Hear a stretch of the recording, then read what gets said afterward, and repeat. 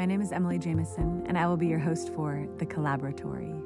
This listening prayer experience is meant to be largely experimental, in the sense that we will collaborate together, tamper with ideas of life and faith in God, and we will form new hypotheses, adjusting along the way. There are no dead ends in a laboratory, but only new ways forward. I cannot wait to journey together.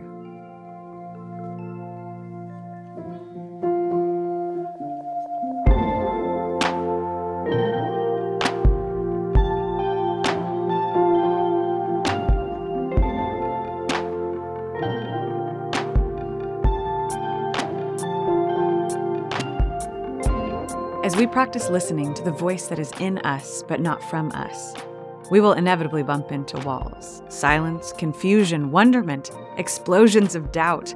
Whose voice is this that I'm hearing? Today's episode seeks to offer you a litmus test of sorts. I have created for you a simple downloadable PDF to follow along entitled, Can You Hear Me? Visit thecollaboratorypodcast.com for the listening guide and other resources.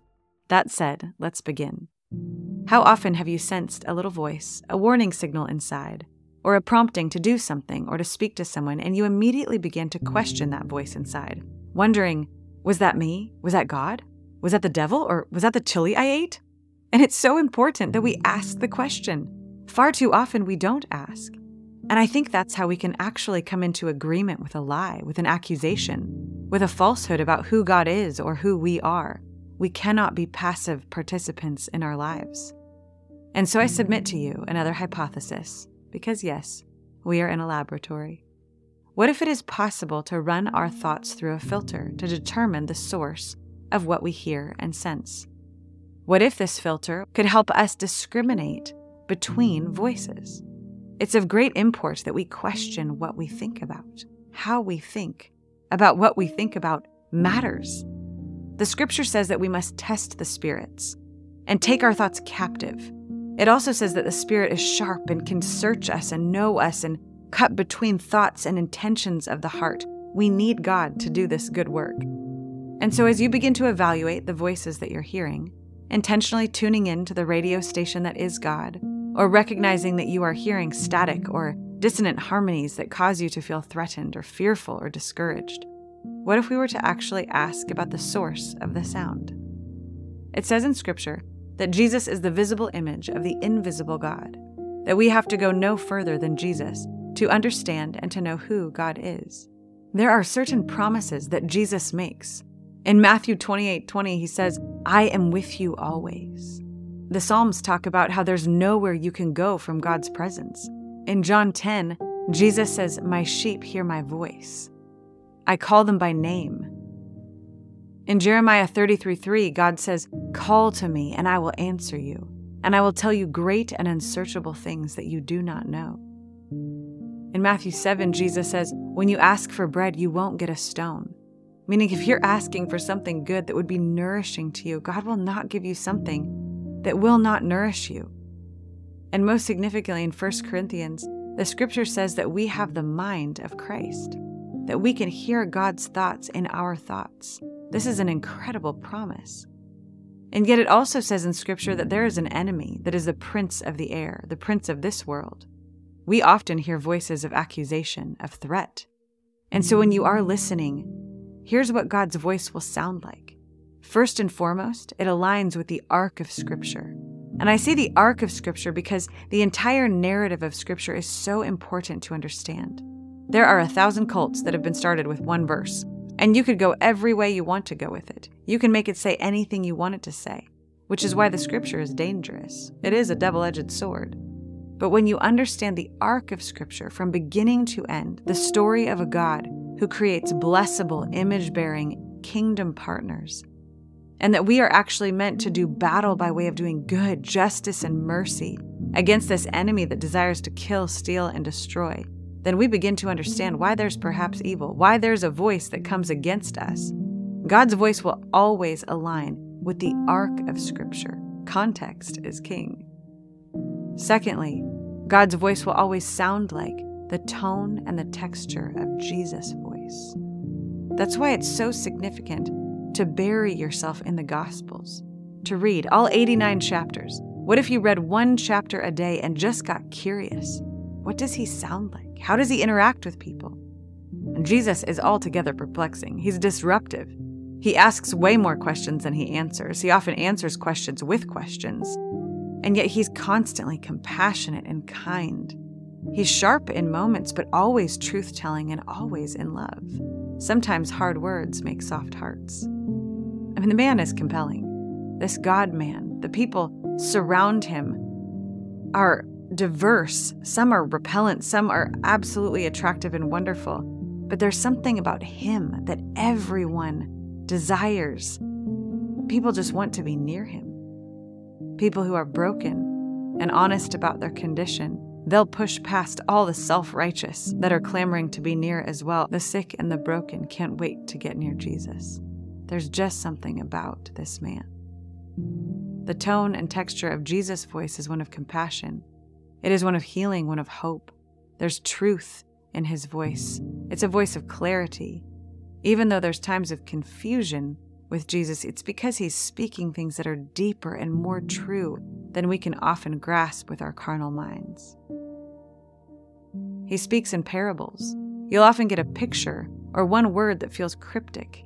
And the disciples, if you witness them, every time Jesus speaks, afterwards they draw away with him and say, "What did you mean by that? Tell us more about that story, that parable, that picture." It might be a very good question for us to ask. Rather than jumping to conclusions or creating our own interpretation of Scripture or the things we sense from God, what if we simply asked him, "What do you mean by that? What else do you want me to know?" Next, God's voice produces the fruit of the Spirit. When you sense something, it will produce the fruit of the Spirit. There will be love, joy, peace, patience, kindness, tenderness, self-control. You might have restraint that comes. There might be caution of sorts, but not the kind that brings fear. No, fear is a very different thing. Ultimately, the voice of God results in freedom, and not necessarily from your circumstances, but in your circumstances. You might be in the midst of a very challenging situation, and you're asking God to deliver you out of it. But what if he delivers you through it?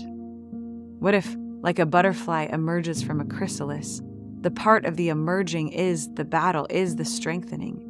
If you were to break open that chrysalis before the butterfly has actually done the work of breaking her way out, you would have actually robbed her of the growth, the strength of her wings that she would need to fly. There are difficulties, there are trials that we will walk through in this life. And I don't know that God intends all of them, to be quite honest. I think that it's a big sham when people say everything happens for a reason. No, there is an enemy who is senseless and evil, and not all things happen for a reason. But God is so good, so glorious, that he can turn anything that the enemy means for evil into good. Trials can be turned into incredible playgrounds, training grounds. He will waste nothing. And so there will be freedom in your circumstances, freedom to choose your role, to choose God, to choose joy, to choose gratitude, to choose resilience, freedom to love. You are not a victim. Freedom will come as a result of listening to God. The enemy's voice is quite literally opposed to each of these things. While on the one hand, God's voice will align with the Scripture, on the opposite hand, the enemy's voice will be opposed to the lordship of Jesus. He may mimic Scripture. He may say, "Oh yes, read your Bible and be perfect and set the most perfect example for everyone because it's all on you." Now, the Scripture does say to be in the Word, to know the Word, but the tone and the texture of that voice sounds pushy and striving, sounds condemning and accusing, sounds weighty, sounds like bondage. God may invite you to be in the Word, to read the Scripture in the morning, but it's not going to come with hurry or hustle or striving or false expectations. The invitation to be in God's Word is to come with a heart of intimacy, not a heart of expectation, not a heart of weight or striving. The enemy's voice is accusatory. It's false. He's a liar. He's divisive. He's hurried. The thumbprint of the enemy's voice is comparison and competition, self-promotion and self-protection. And when we sense the enemy's voice, if we partner with it, if we agree with what it says, it will produce in us something opposite of the fruit of the Spirit. Love and joy and peace and patience and kindness. What is the opposite of those? Division, guilt, pride, shame, fear. That's when you know that voice is the enemy. That voice results in bondage, not freedom. It might initially promise you freedom from those circumstances you don't want to be in, freedom from something in your life, but in the end it results in bondage. Freedom is not numbing. Freedom is not checking out. Freedom is not doing whatever you want. Freedom is choosing what you want, the deepest desires of your heart, not the easiest and strongest desires that will momentarily free you from being alive to your very life. This is where the enemy is so deceptive. God is inviting us to a freedom that is from something but for something else. I have freedom to choose. Whereas the enemy says, oh, I will give you freedom. You can do whatever you want. And then pretty soon we realize that whatever we wanted thing actually has us in bondage and we can't not do it. The drink, the food, the sex, the scrolling, the buying, the gossiping. As you think about the different voices that you might hear, and as you begin to run them through this filter, you'll begin to catch, first and foremost, the voice of the enemy. You'll catch the lies. You'll sense things that are actually moving you to a place of angst or fear. But then you will also catch the truth. You will begin to discern between the two. And then you will begin to align your voice, what you most believe is true, with the voice of the one who is true. The final thing that I will say in this portion of the conversation, and there is so much more to say, is that God speaks only out of his character. And so knowing the names, the character of God is a powerful thing. God is a healer, and he will speak healing. He is a lover, thus he speaks love. He is a great physician, thus he speaks words of comfort and healing, a great salve, mending and repair. God is a father, thus he speaks loving discipline, care and provision. God is a counselor, thus he speaks with great wisdom. He is unbiased, he is just, he is good, he is patient. God is a king, thus he speaks with authority. God is a peacemaker, thus he speaks with peace. God is a reconciler, thus he speaks with incredible wisdom that breeds unity and squashes any disunity, division that might come. God is better than anyone. He's better than you can imagine. And so God, today, as we pause and lean in, we first ask that your voice would be the only one that we hear. Would you align our hearts with your voice, your spirit, your heart? And God, we ask, is there any lie that we have been believing that needs to be illuminated?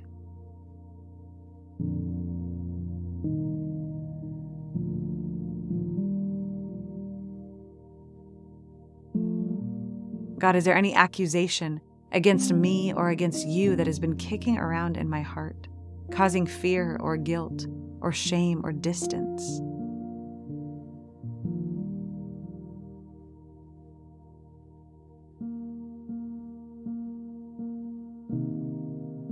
And as you bring that to the light, just ask the Lord, what do you want me to know about that? Jesus, the one who is true, would you tell me the truth?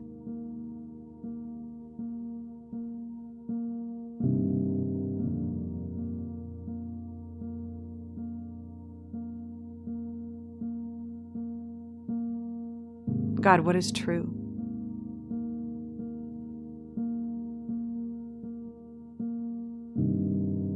Would you receive deeply whatever you might sense from the Lord? Would you begin to slough every lie of the enemy? Would you know that you have agency to turn your heart, to turn your head, to turn your eyes toward God, to let his voice be the one that shapes you, forms you, informs you, and brings you to freedom and life?